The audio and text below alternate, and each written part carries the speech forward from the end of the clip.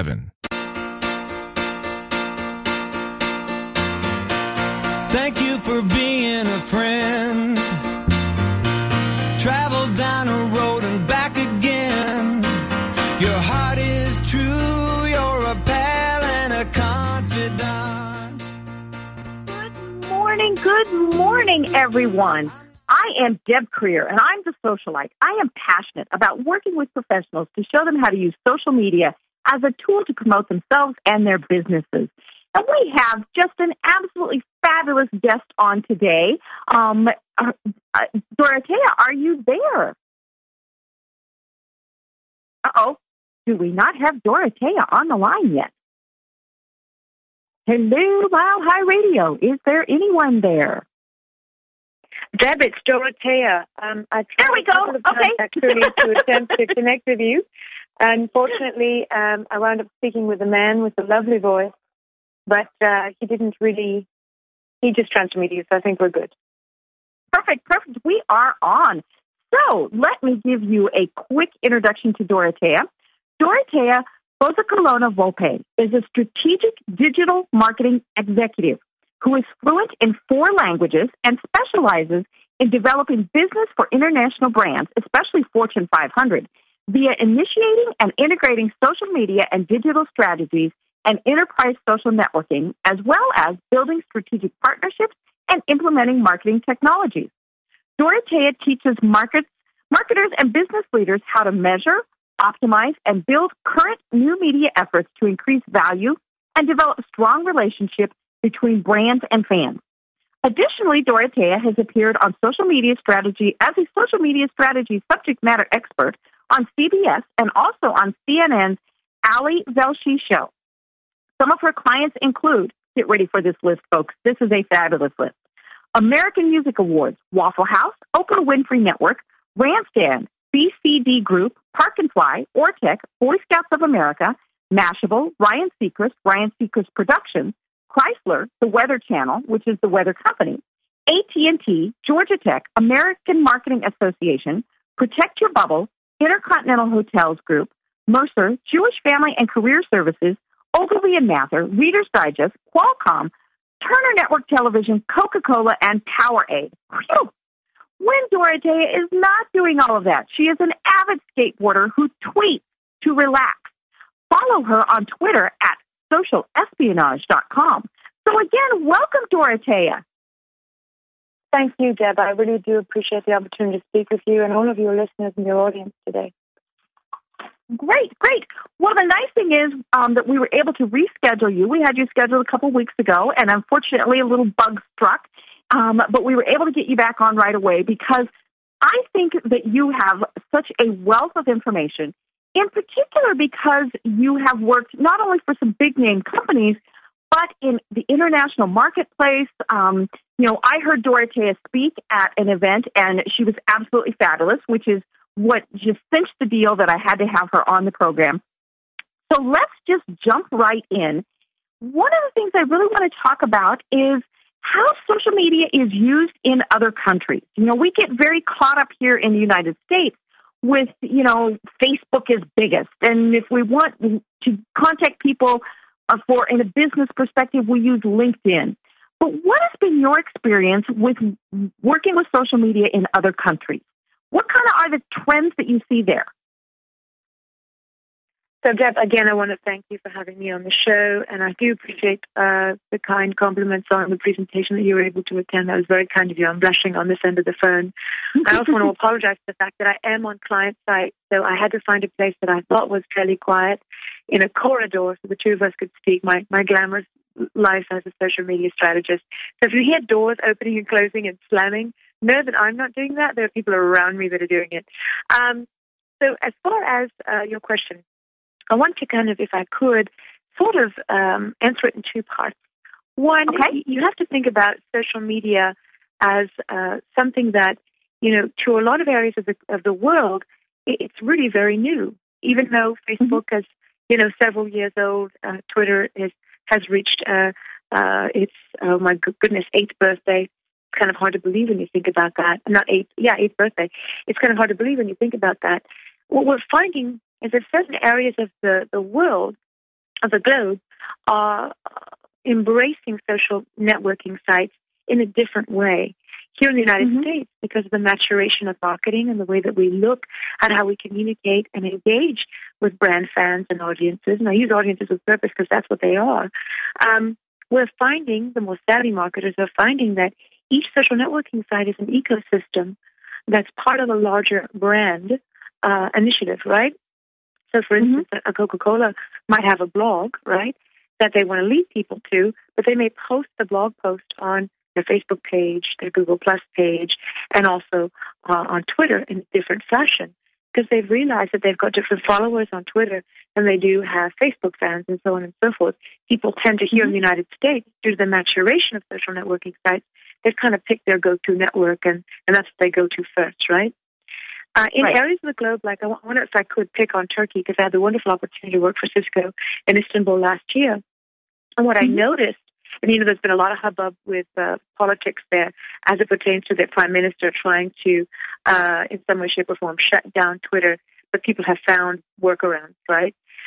What's happening specifically in places like Turkey is it's used not just for customer service and also for brand awareness initiatives, but people in that area of the world are using social networking sites like Twitter to share inadequacies in the government and concerns that they have with the political regime. We need only to look at like the Arab Spring, right, to think about how that has changed how we communicate. Many years ago, Malcolm Gladwell, who I think is a brilliant writer, the guy who wrote The Tipping Point and Blink and others, he talked about how he felt that, in The New Yorker, how he felt that social networking sites built vacuous relationships between people and that they weren't very deep. And then, I would counter that by saying, Mr. Gladwell, you're completely and utterly wrong. Look at Libya, look at Egypt. We've seen incredible social movements coming out of just Twitter alone. And when it comes to other networks like Facebook and what have you, the Egyptian Revolution started out literally as a Facebook group. And then it moved to Twitter, and they still have a very strong presence on G+. Again, I do apologize for the background noise. I know it's loud. Oh, that's all right. I'm not hearing that, so I think it's okay. Okay, good. And what we're noticing also with Google Plus, a lot of people don't know that Google Plus was initially used as the enterprise social network or corporate intranet for Google employees around the world. And because it had such a global adoption from an employee population, they've started to turn that around and create the opportunity for brands and individuals to use Google Plus in a way that would allow them to segment, if you will, who some of their audiences were. I don't know if you're familiar at all with Google Plus and its functionality, but they have circles. You can have specific circles for the brand itself, who you're communicating with from a marketing perspective. Maybe you're a brand that has several different sub-brands to it, and you have specific people that are engaged with you in one brand but not another, and you segment them out in a circle. So we're also kind of seeing, that take hold here in the United States. And I'm also seeing Google Plus really take a little bit of the fire away from LinkedIn. There are a lot of searches that are being conducted on Google Plus around the globe and here in the United States. People are really looking to connect on G Plus with other thought leaders. So I'm seeing people like Richard Branson and others take that space and really embrace it. Hopefully that answers your question. But anyway, that's how it's being adopted globally. It does, and I think what we see here in the United States is we get a bit spoiled with our social media, and we're posting about what we watch on TV and, what our favorite Easter egg hunt was and things like that, and we forget that in these other countries, they're using social media in so much, it's a different way. I won't say more powerful, it is a very different way. So I think it's fascinating to see and hear about how people in other countries are using tools like Twitter and Facebook and Google Plus to really reach out to people. And Google Plus to me is a fascinating one because I think it is obviously still kind of one of the underutilized social media platforms.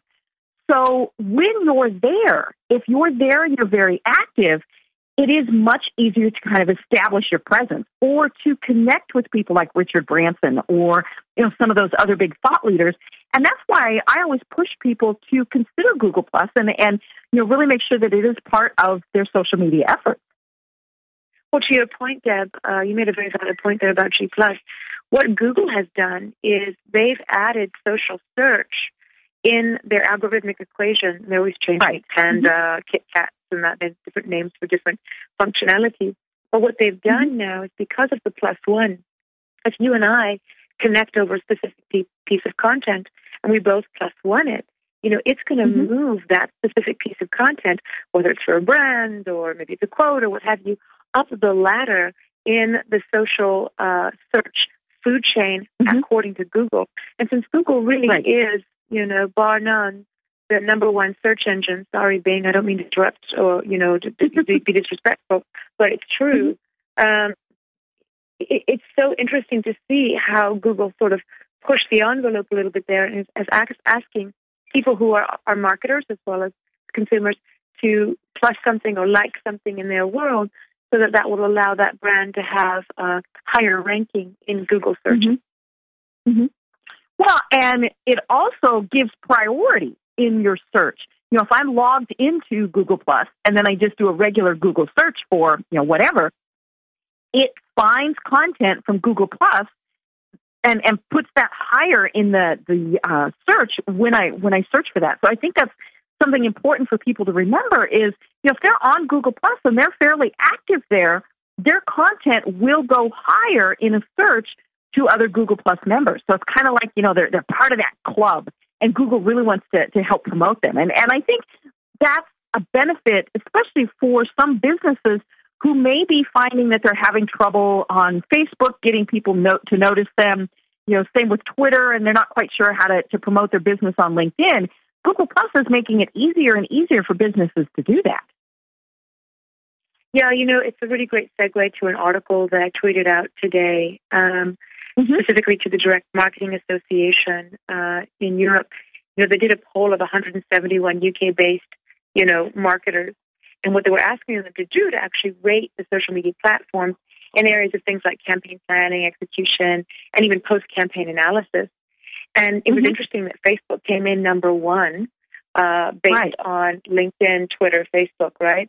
And then LinkedIn was sort of a second, and then Twitter a third. And YouTube and Google Plus were actually fourth and fifth, respectively. But what they were finding is that their findings were very different from, the research group here in the United States, Forrester, who released a report claiming that Facebook had failed marketers because, to your point earlier, Deb, they're no longer supporting social marketing. And I'm going to kind of take, I don't know, I'm going to take a hit for this. I think part of that is because brands are still trying to figure out how to use Facebook. Gone are the days where people, a few years ago, we would get asked, like our Facebook page, or come over here and like us on Facebook, right? Well, why should I do that as a consumer? Unless in some way, shape, or form, you're going to make me feel like I'm getting some kind of VIP treatment. Brands now have realized that they've got to be a little bit smarter and a little bit more proactive, and I will say aggressive, because we can't just be lazy and say, like our page. Well, what's the benefit to me? Where's the what? And I think that's what we're seeing happen more and more, specifically to Facebook. So what Facebook has done is they've basically said, hey, lazy marketers, that's really great. You want people to like your page, but you've got to be providing really great content with what I like to say, great context, relevancy to your audiences. So they're going to want to engage. They're going to want to take an action, whether it's a like or a share or commenting on something that you have posted. So I think what Facebook is trying to push marketers to do is not only be a little bit more savvy with their content, but also obviously push them into taking out a Facebook advertisement, so on and so forth. Right. Well, and they're also going to start penalizing the posts where you are simply asking for other people to share or like the post. Because we've all seen those posts. They're, post after post in our feeds where they post the cute picture, the picture of the veteran, the cute kitty, things like that really don't pertain to the business, but they say, hey, like this post. because then, of course, future posts will show up in the news feed, and they figure that that's a way to get their information in front of you. And Facebook has figured that out. Now, granted, there will be some posts that you will do that will get lots of likes and shares, but it has to pertain to what you do, as opposed to, hey, this is a cute kitten picture, like it and see those things. And I think that's where marketers are really going to have to adjust, because they have been thinking we can just post and get these thousands of fans and then never do anything. And you used a key term a little bit earlier of brand fans. These people are fans and friends of your page because they want that information. I don't want the cute kitten picture unless it's, say, from my veterinarian. I want information that is good for that business, that will benefit me, that I can share with my friends and feel good about sharing. I just don't want the cutesy pictures or the, hey, share this if you like this type of thing. And I think it's a good thing that Facebook is doing this. But if you also, to your point, you also have to take a look at Facebook as to what it is, where it is today. You've got a lot of people who are gravitating toward it that are not as tech savvy as the rest of us, that just didn't grow up with technology. One of the stories I really love on Facebook that came out of, I want to believe, American Public Radio or NPR last year, where they were talking about people that were 80 and up, octogenarians, are actually getting on Facebook so they can communicate with their grandkids and their great-grandkids and other people that they were connected with. And what we're also seeing happen slowly but surely is younger people are falling off of Facebook and moving more towards the social visual networks like Instagram, like Snapchat, and Vine and others, simply because of the visual component, the fact that they don't have to text, they don't have to really, know really what they are specifically posting and doing. They're very visual people. They don't have to sit and spend time. I mean, a lot of them are so used to speaking into Siri, and Siri does the talking for them in a way, so they don't have to sit and type. It's a little scary that, you and I probably grew up with, a keyboard. They're growing up with gesture navigation. So they can just swipe left or right to find out whether or not they like something. Well, and that really does bring up that there are so many new applications, so many other things that people can use. And so we're going to take our quick break, and when we come back, I want to talk about those new applications, and I use new. I'm going to put those in air quotes here, because some of them really aren't new, but they're kind of catching on in popularity. And I want to get your opinion on how businesses can use something like a Snapchat or an Instagram to really reach their target audience. Obviously, it has to be the right demographic, but how a business can use something like Instagram to really reach out to their customers. So I am Deb Creer, and I'm talking with Dorothéa Bozicolona-Volpe on Mile High Radio. We'll be back in just a moment. Thank you.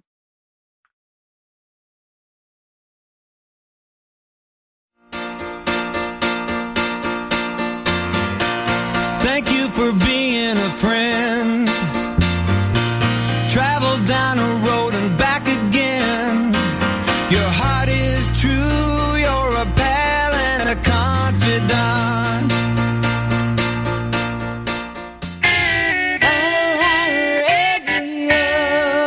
Limited time offer, 24-month commitment and credit qualification require cancellation fee, auto pay, and paperless billing, and other restrictions apply. If you can't see the difference, why pay the difference? Switch to Dish for the best deal in entertainment. Only Dish brings you the best in entertainment for less than $20 a month. Cut the cable and don't get directed. Switch to Dish, because at just $19.99, Dish saves you every time you turn on the TV. It's so simple. The same channels cost less with Dish. So since you can't see the difference, don't pay the difference. Switch to Dish for the best deal in entertainment. Get premium movie channels free for 3 months, starting at just $19.99. Dish saves you every time you turn on the TV. Call now to save with Dish. Dial 1-800-943-9074. That's 1-800-943-9074. The same channels for less than $20 a month. Dish. Call 1-800-943-9074 for details. Have you ever wondered how you could make a difference in someone's life? What if you could help hundreds or even thousands of children? Students in the U.S. rank 32nd in world math skills. It's time for our children to catch up. Become an owner of one of the world's fastest growing franchises, Mathnasium. Mathnasium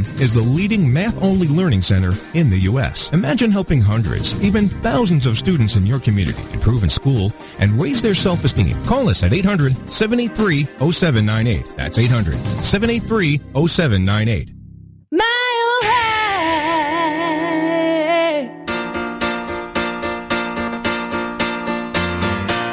Thank you for being a friend. Travel down a road and back again. Your heart is true. You're a pal and a confidant. And we are back. I am Deb Creer, and I'm talking with Dorothéa Bozicolona-Volpe.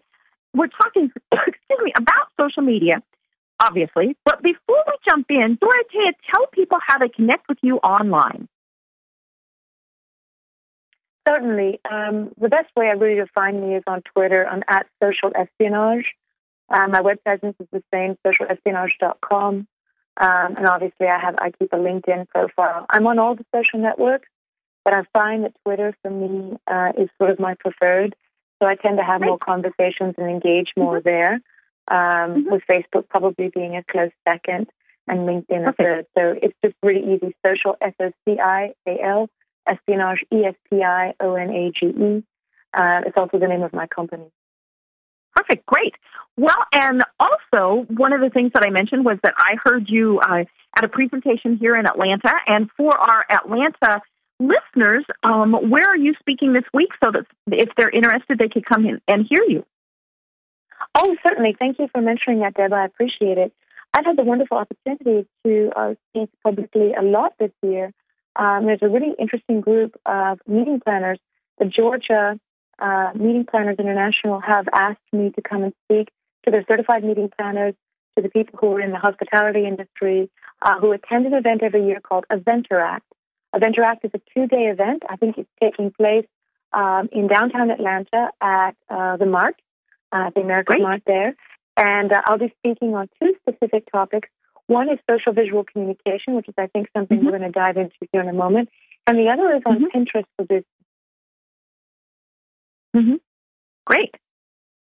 Perfect. Well, so if you're in Atlanta, check out Eventeract. There will be, it's as Dorothéa mentioned, it's a 2-day conference, so tons and tons of great information down there. So before the break, we started to talk about other social media applications that people can use. We're used to Facebook, we're used to Twitter, LinkedIn, Google+, some things like that. But, say you're a business and you're trying to reach a younger demographic. How would a business go about using Instagram to do that? Well, it's interesting because I would say first they need to find out whether or not that's where their clients are. I'm a big fan of fishing where the fish are first and finding out who your influencers are, and then kind of working backwards toward those social networks where they're actually spending their time. What I'll say is if you're a small business, let's say you're a restaurant, and you have to compete with a lot of the big restaurant groups that are out there. My recommendation, if you're using Instagram, is not only to take pictures of food. Don't you love food shots? I know I do. But also become a member of something like Food Spotting, where you can actually spot specific, food items, menu items, and talk a little bit about them. One of the things that I do quite like about Instagram is that you can hashtag, you can talk about your photos, you can caption them, and share maybe what the special is of the day for lunch or for dinner with your audiences. It's really important that, you understand this is a social visual network and that you understand how to use visual properly. One of the things I like about Vine, if I can segue into that for a moment, Vine is 6 seconds of video, and I think it's really changing the way that we think about sharing information.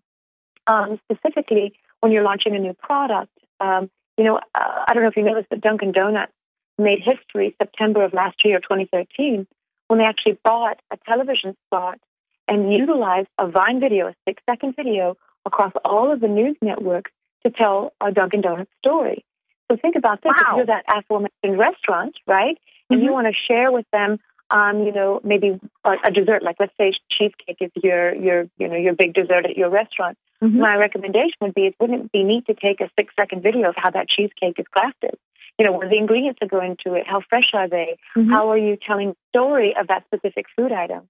So I think that in itself is kind of unique and a wonderful way to use something like Vine.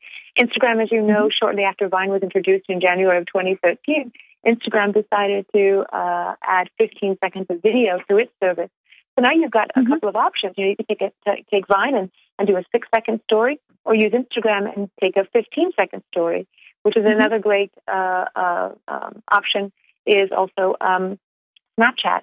Snapchat allows you to take about, I think it's maybe about 12 or maybe 20 seconds worth of video. And forgive me that I need to double check that because it's been a while since I've sent a Snapchat out. Normally it's to my niece who's 19 years old and lives with friends.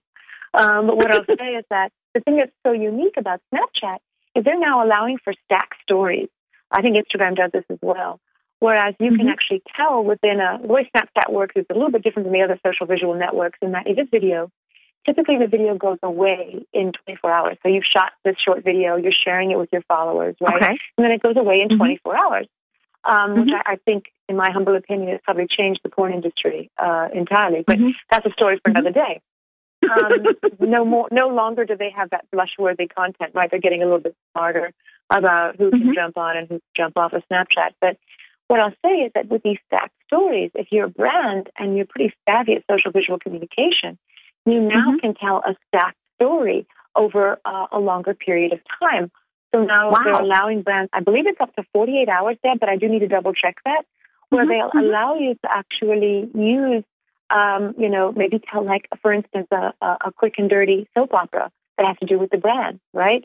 They did something that was really, really unique and cute, I think, with Vine, where they allowed you to tell a story, and the story was about an underground gambling operation where, they were gambling on turtles and things of that nature, a turtle race. It was really cute, done very well.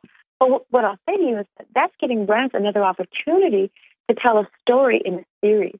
So if you're about to release a product, or maybe you're doing a campaign around a sporting event, you can have 2 or 3 different videos now and stack them so you can release them to your audiences that are interested in that type of content over a short bit of time.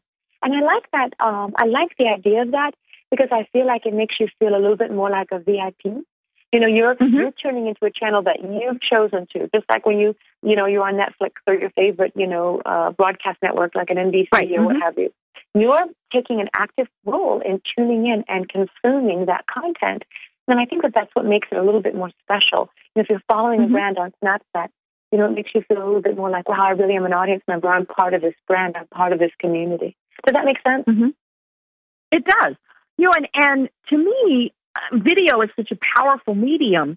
And I mean, there's a reason why Google bought YouTube. Google's not stupid. They realize that video is really the way to go.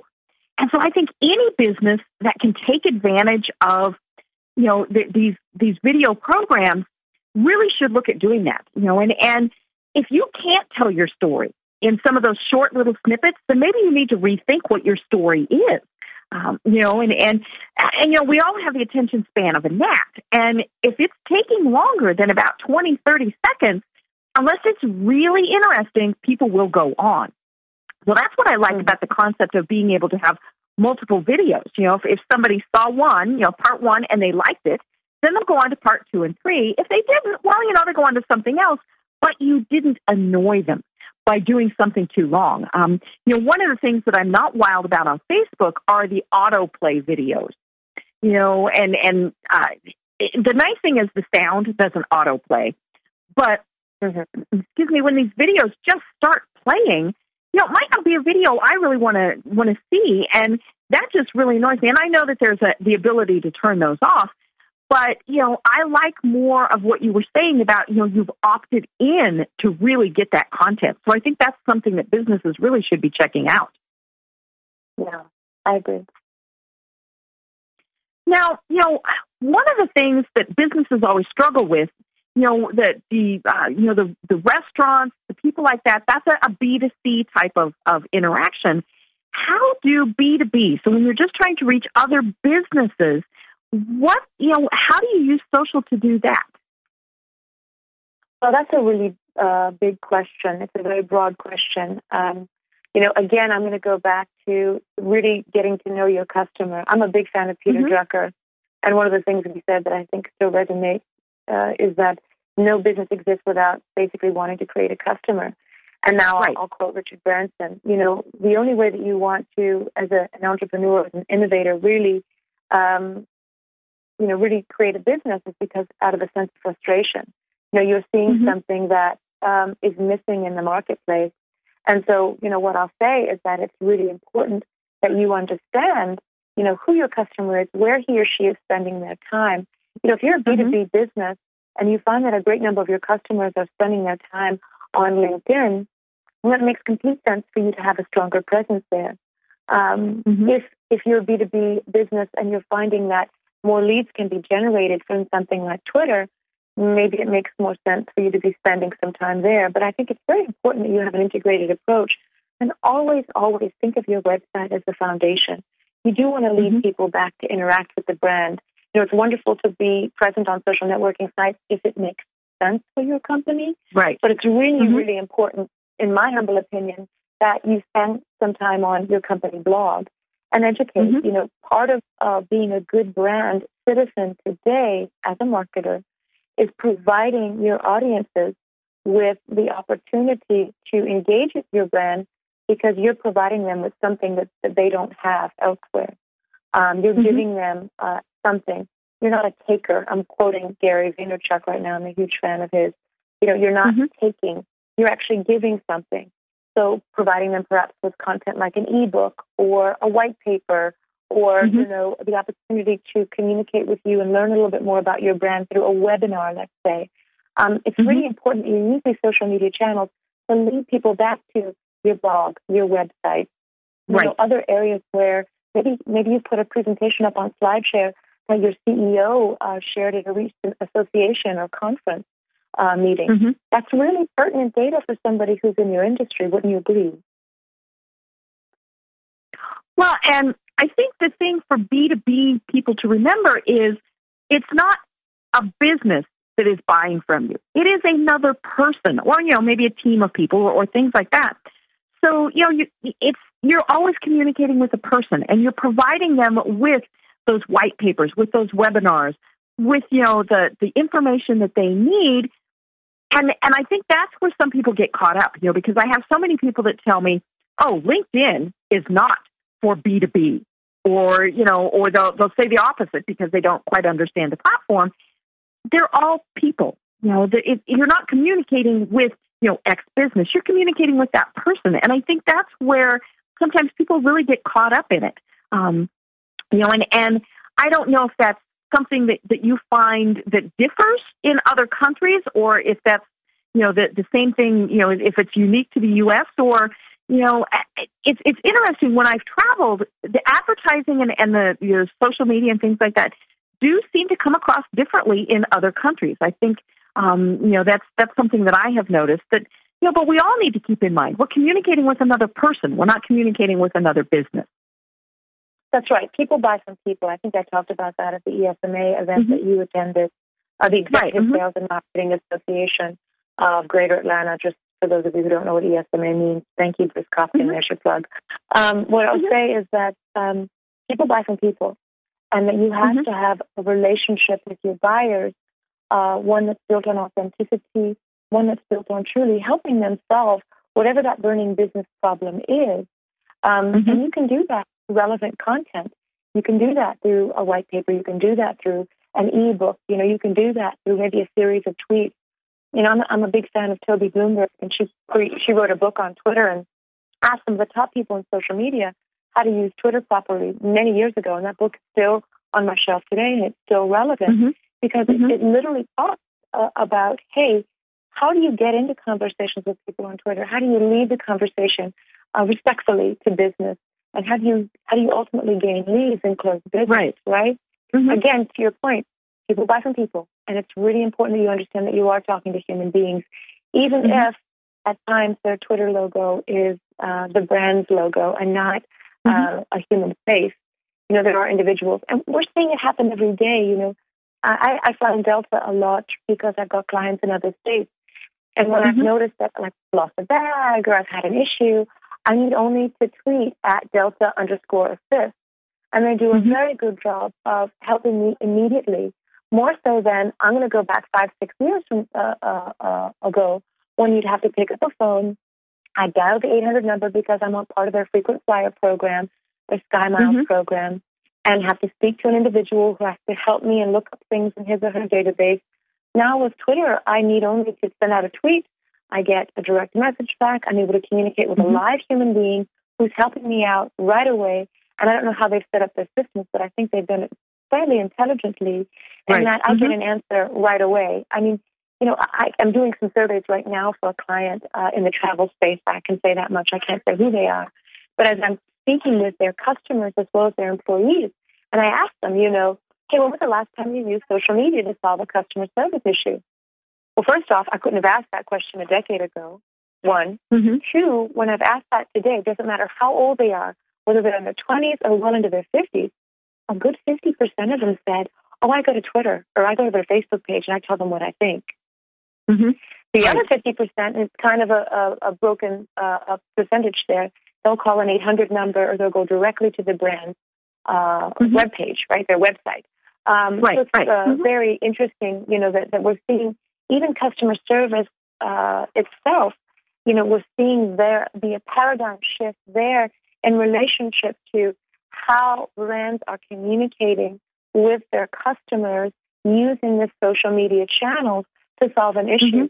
And I think it's really neat when, you know, we as human beings go back and we thank them. I'm a big fan of when Delta Assist has done something right, or GoGo, in-flight internet. I use GoGo a lot. I've tweeted them back and said, awesome, thanks so much for helping me out. You guys did an excellent job. You know, what I find, Deb, is that people are becoming so used to kind of living out loud and telling people their problems on Twitter and Facebook and what have you. They don't have a problem doing it when they have an issue with a brand. Well, and you know, we're all walking around with our smartphones, and it's so easy to complain or to praise just by doing a quick tweet, you know, a quick post on Facebook. And I think that's, you know, it really anymore doesn't matter on the demographic. If you've got a smartphone, you pretty much know how to do some of these things. Right. And I think to some degree we have become the media. You know, there was an article in The Atlantic last year, I think it was like around the third quarter, where they were talking about Apple becoming the number one camera company in the world, simply because of the fact that it's got that little, you know, smartphone attached to it. People are truly the media, you know, and I think that because the smartphone having that really nice lens, you know, Instagram having all the opportunities for filters and lenses, I can take a completely crappy photo and change it up with the right lens on it and the right filter, and it can look like a masterpiece. You can just see the pictures alone I take of my favorite pizzeria. What I'll say to you, you know, if you're following me on Food Spotting at Social Espionage, you'll see all of it. It's amazing to me to see how we have become, you know, this very living out loud society. And we have a great deal of young people who, if it weren't for social visual communication, they wouldn't communicate at all. Right. Well, and I think, you know, one of the things that you mentioned is it's so immediate. And businesses really have to be cognizant of that, because if they're not monitoring those social media sites and someone has posted, you know, positive or negative, I mean, we expect a response almost right away, especially it seems like when we complain, you know, or have an issue or a problem or even just a question. You know, we want those responses heard, and we want them heard right away, and we want that answer. And if we don't get it, then we post again and again and again, and then it piles on. And I think that's what scares businesses, is they think, you know, they have to monitor it 24/7. They have to really respond right away. And I think it's, you know, it's not that they respond right away. Obviously, it depends on the business. You know, if you are an airline, if you are, you know, a restaurant or something where somebody really is expecting somebody to respond fairly quickly, then you do need to monitor it and really watch those things. But, you know, the worst thing is when somebody posts and nobody responds. You know, I posted on somebody's Facebook page, and this was a business. And, you know, and in essence, I was saying, hello, I want to come and spend my money with you. And they never ever responded. You know, and I took my business elsewhere. You know, and I think that's something that businesses absolutely have to be cognizant of, because, you know, we are expecting immediate responses. Well, you know, to your point, you know, the other side of it too is I'm seeing a lot of brands now wanting to push people toward an 800 number. So on Facebook and on areas, on other social networking sites, they're saying, hey, please don't communicate with us here. Call our 800 number.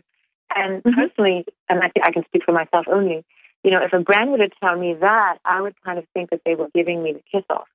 They were telling me, oh, I don't care that you have a problem, go piss up a rope or call our 800 number. And I think that that's a huge mistake. You know, if I'm somebody who prefers to make phone calls, great, provide me with that 800 number. But if I'm somebody who prefers to tweet my issue or to post something on Facebook, I think you should allow me to speak openly about my issue and get it resolved. Frank Eliason, who has moved on to a credit card company, started at Comcast Cares. And I think he did an amazing job for setting the gold standard for customer service. Now, I know there are a lot of Comcast subscribers that are probably listening to this radio show right now going, really? How did that work? You know, they're still maybe not as happy with Comcast as perhaps Comcast would like them to be. But what I'll say is that it really changed the face of customer service, and that they made it part of their SLAs, their service level agreements. They were going to answer back tweets of people who were having issues at Comcast Cares in a certain period of time, so those folks would feel like, you know, they're just as important as if I were to have a conversation with you over an 800 number. Right. You know, and I think that's, again, where it's so important to know your demographic. You know, if you really are trying to reach people who are so used to just using their smartphone and just using Twitter and things like that, then you have to be there. But if you have a more mature market, shall we say, that is used to picking up the phone and calling somebody, then you'll have that too. But, you know, be aware of the fact that people cross over. You know, I've talked to some people in their 70s who think Twitter is the greatest thing in the world. So, you know, be aware of that. Right. You know, and you brought up an interesting point as we're on this tip of knowing thine customer, right? Know thine customer. You know, it's really important that you also think about how big data plays into all of this. You know, we've finally gotten to the point in digital marketing where we can actually predict exactly what customers want before they ask for it. I mean, when was the last time that you maybe perhaps were shopping for something online, Dad, maybe a pair of shoes, a blouse, maybe a Christmas gift for a friend, a family member, and all of a sudden you left that website and went to Facebook and saw an ad from that same website. It followed you, right? You know, that whole retargeting. You know, as marketers, we're getting smarter and smarter because we have some really amazing tools to assist us. The other thing that's interesting, too, is, you know, getting customers excited about, hey, what their data can do. You know, I've seen some of these contests in the social networking space where, you know, they ask you, hey, sign up for our contest, share this with your friends, and now you can kind of see the big influencers, at least the brand has some information onto the biggest influencers with their brand. I'm a big fan of Fab.com and Gilt Group, and I buy from them fairly regularly because I like their products. Well, Fab and Gilt allow me the opportunity to post in, you know, my purchasing process to Facebook and let my friends and followers know what I'm purchasing, what I'm into, so on and so forth.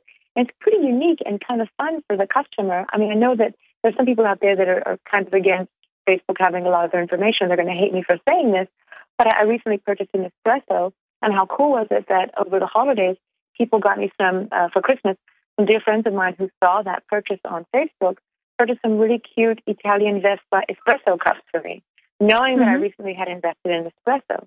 And I also think that big data is on to what we were saying earlier. It's improving the customer service interaction. You know, if I know that you've connected with me on Twitter, I'm not going to answer you back with an email that says, dear valued customer. I hate that, by the way. I like when they say my name, even if it's difficult to pronounce Dorothéa. You know, hey, Dorothéa, you know, thanks for tweeting us your issue. I think it's great to respond back to folks initially where they initially engaged with you, which whether it's Twitter or Facebook or what have you, you post right back to them and say, hey, thanks so much. And then if you want to follow up with an email, it makes complete sense to me because I think that there's a place for email in social. And I also think that big data also allows you to, you know, identify where customers have issues, what their business problems are. Imagine if you had a big group of people that attended your webinar and you found out that during the course of the webinar that they had these three main issues. Wouldn't that be great fodder in your research and development department, or maybe even for your marketing analytics folks to create an ebook or perhaps a blog post as a 3-part series about those three issues that they consistently are having. So I'm seeing that big data is also helping social and even email marketing. There's some great companies out there that do a wonderful job with lead generation in the email marketing space. Helping them really get closer to their audiences, be able to engage them in a very relevant way because they're providing them what it is that they need. Great. Well, I love the concept of big data, and we're ready to take another break. And so when we come back, I want to talk more about how, say, a small business owner with a small budget can access and maybe figure out how they can use big data. So when we come back, we will talk about that. I am Deb Creer, talking with Dorothéa Bozicolona-Volpe on Mile High Radio.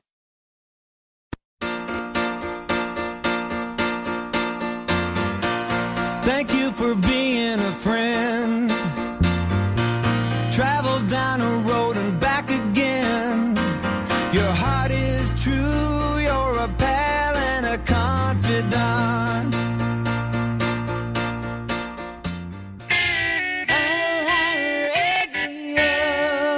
150 million people suffer from headaches. All you want is for the pounding in your head to stop. Migralex stops the pounding. Migralex was developed by a neurologist and founder of the New York Headache Center. I'm neurologist Dr. Alex Mauskop. After studying and researching the human brain for 25 years, I've developed Migralex, which eliminates pounding headaches. It works for my patients, and I'm so convinced it will work for you. I don't just guarantee it, I put my name on it. Dr. Mauskop's Migralex gets rid of headaches fast without harsh caffeine, sodium, or preservatives. Migralex works unbelievably fast, and it's gentle on my stomach. Find out how to get your free bottle of Migralex. Call 800-547-6279. Plus, if you're one of the first 100 callers, you'll also receive the Migralex Quick Tips to Headache Relief absolutely free. That's 800-547-6279. Or go to migralexrelief.com, MIGRALEX relief.com. Or call 800-547-6279. Hey everyone, have you heard about the No hair removal device that's sweeping the globe? If you want to go weeks without shaving and get smooth, professional quality results, here's our favorite host, Cheryl, for No hair removal. Thanks. Hey gals, I love talking about my No. It's this cute little hair removal system that you can take with you and use almost anywhere at home or on the road. No more expensive in-office treatments, painful waxing, and no more wasting your valuable time. Got unwanted facial hair? No has patented Thermocon technology that works on all hair and skin colors, so it's perfect for using on all body parts. And now you can take advantage of this incredible risk-free trial. Get the No, the facial kit, a travel case, and a $100 discount shopping card, and you don't risk a penny to try it. Try the incredible No hair completely risk-free. Call 1-800-953-8386. That's 800-953-8386. 800-953-8386. Mile High.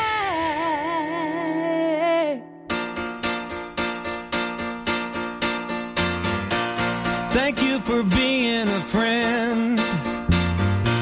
Travel down a road and back again. Your heart is true. You're a pal and a confidant. And we are back. I am Deb Creer, talking with Dorothéa Bozicolona-Volpe.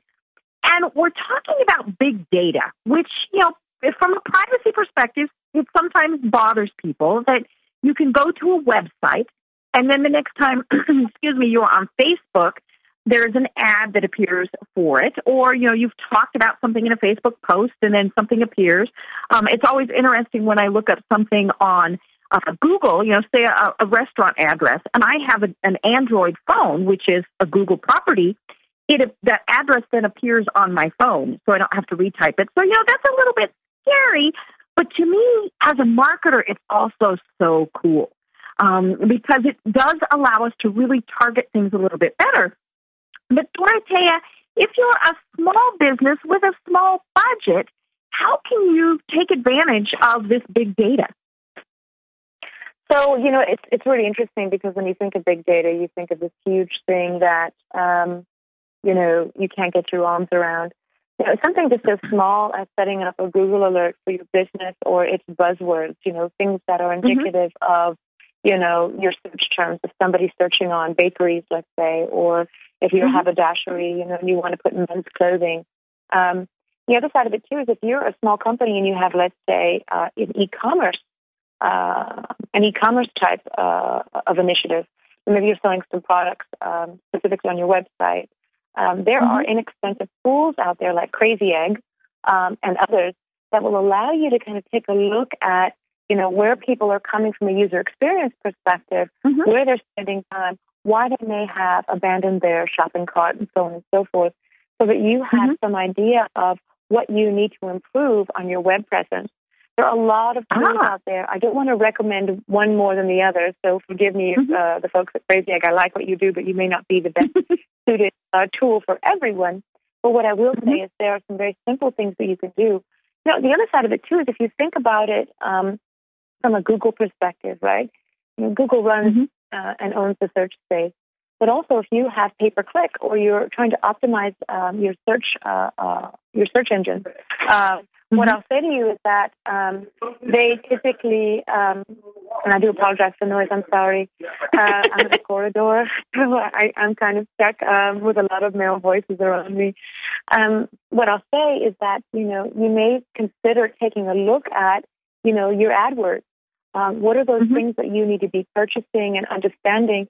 And I am a big fan of asking your customer, you and I, Deb, when we think about, let's say a Hawaiian vacation, we may Google Hawaiian vacation, but somebody else might put in, based on their cultural perspective, holidays in Hawaii, or they might just put in Hawaii, You need to have an understanding first for how your customer thinks about your specific brand and what search terms they are specifically using. And I think that the first things being first, really understand that first before you think about collecting any of their data. Now, obviously, if you're a small business and you do have some money in the budget, it might be fun to run a quick promotion or a contest. I have a client that is in the event space. They have a convention that they do every year for people who are lovers and fans of anime and gaming and cosplay. And one of the unique things that they've done is they've used a tool called Sidekick, but there are others that work with their Facebook community to run contests. And, because they are a small business, one of the things that they look to do is they know that their fans love free tickets and also promotional items like T-shirts and such. So one of the things that they've done is they've been really adamant about, sharing with their fans, these cool promotions. And their fans have the opportunity on Facebook to share them themselves with their own communities that they have some influence. So, a quick and dirty contest actually can help things like this come to fruition. Well, and I think it's something that, it comes back to what we've been saying. Know who your target market is. Know what they're going to be using. I did an ad not long ago on Google, and I didn't pick the right keywords. Even though I thought I was picking the keywords that I thought people would use. And, the cool thing about Google and Facebook and all of the platforms where they're charging for advertising, because that's where they make their money, they're very helpful. They want your ad to be successful because if it's a successful ad, you'll do it again and more money. So, it's something that you should really keep track of. But keywords are so important in other things. It's important in your LinkedIn profile. It's obviously important in your website. You might think people are searching for widgets, and they don't even know how to list it. So you need to make sure that your keywords are really what people are looking for. And, like Dorothéa said, there are so many programs and applications out there to be able to find those keywords, that there's really no excuse when somebody says, I'm not sure why my website or why nobody clicked on my ad. There's really no excuse for that. Right. I can't emphasize it enough. We absolutely have to know who it is that we're trying to reach. And, we get caught up in, this is my message, this is what I want to sell, this is the product or service that I have, and we forget that, it needs to solve a problem for someone else. And how is that problem being solved? And write your messages that way, whether it's a tweet, whether it's, something else that you have posted on Facebook or on your website. And to me, that's where it helps to follow thought leaders. People like Dorothéa, and Dorothéa has mentioned some other people. Some of them are a little bit bigger names like Richard Branson and some of those people, but it really is a process that's continually evolving. And so when you follow someone like that, it's great information. So Dorothéa, who are your favorite people that you follow online for kind of inspiration and information? And I probably just put them together and they shouldn't be. What I'll say is that I'm going to kind of answer this as diplomatically as I possibly can. It's kind of like asking a mom, who's your favorite kid? There are so many people who I really admire and like inside the marketing space that there's just too long of a list to mention. What I'll say, though, is I think it's really important to find things that are indicative of your industry, whether you're a marketer, whether you're a small business, and you see another business in your space that's maybe larger and taking a step back and looking at what they do. Make them part of your Google alerts. Use them in, there used to be a Google Reader that doesn't exist anymore. Use them in your Feedly. Find articles and things that you really enjoy. I know a lot of friends love reading Mashable. Mashable was great when it very first started, but I think it has since become sort of the National Enquirer on all things, pop culture in the digital and the digital marketing and social world. Ben Parr, who's a personal friend, started Mashable, and he knows my thoughts on it. I still read it on occasion. But what I'll say is that, there's a lot of tools out there. A lot of wonderful people have written some books. Some I've had the wonderful fortune to speak at conferences with, like Jason Falls and others, Toby Bloomberg. Again, I don't want to name too many names because I think there's so many amazing people in the space. What I will say, it's really important that you stick with what is relevant to your business. And really, I can't drive this point home more than anything else. The reason why most social media marketing and most digital marketing fails miserably is because people and brands do not take time to get to know the customer. The customer comes first. Always, always. Don't be a taker. Inform your customer. Do everything you can to get close to them. Give them what it is that they need. Solve their burning business problem. Whether they're trying to book a holiday at your hotel or whether they're trying to find an insurance solution. It's really super important that you understand who the customer is, understand their habits, and understand how to communicate with them over the correct and proper channel. Great. Well, Dorothéa, this has been absolutely fabulous. We didn't even get to everything I wanted to talk about, including personal branding, which is what I heard you speak about. So what that means is we have to schedule you to come back on again sometime. One last time, tell people how they reach you. It'd be so much fun. So much fun. So tell people how to find you online. Again, my website is socialespionage.us or .com, depending upon where you are in the world. My Twitter handle is @socialespionage. You can find me everywhere in the world using social espionage. That's where I exist. And I'm really looking forward to connecting with your listeners. And I thank you again, Deb, for the generous gift of your time in even asking me to come on your show. So thank you again. I really do appreciate it. Thank you, and thank everyone for listening. We will be back next week, and enjoy this absolutely fabulous spring weather.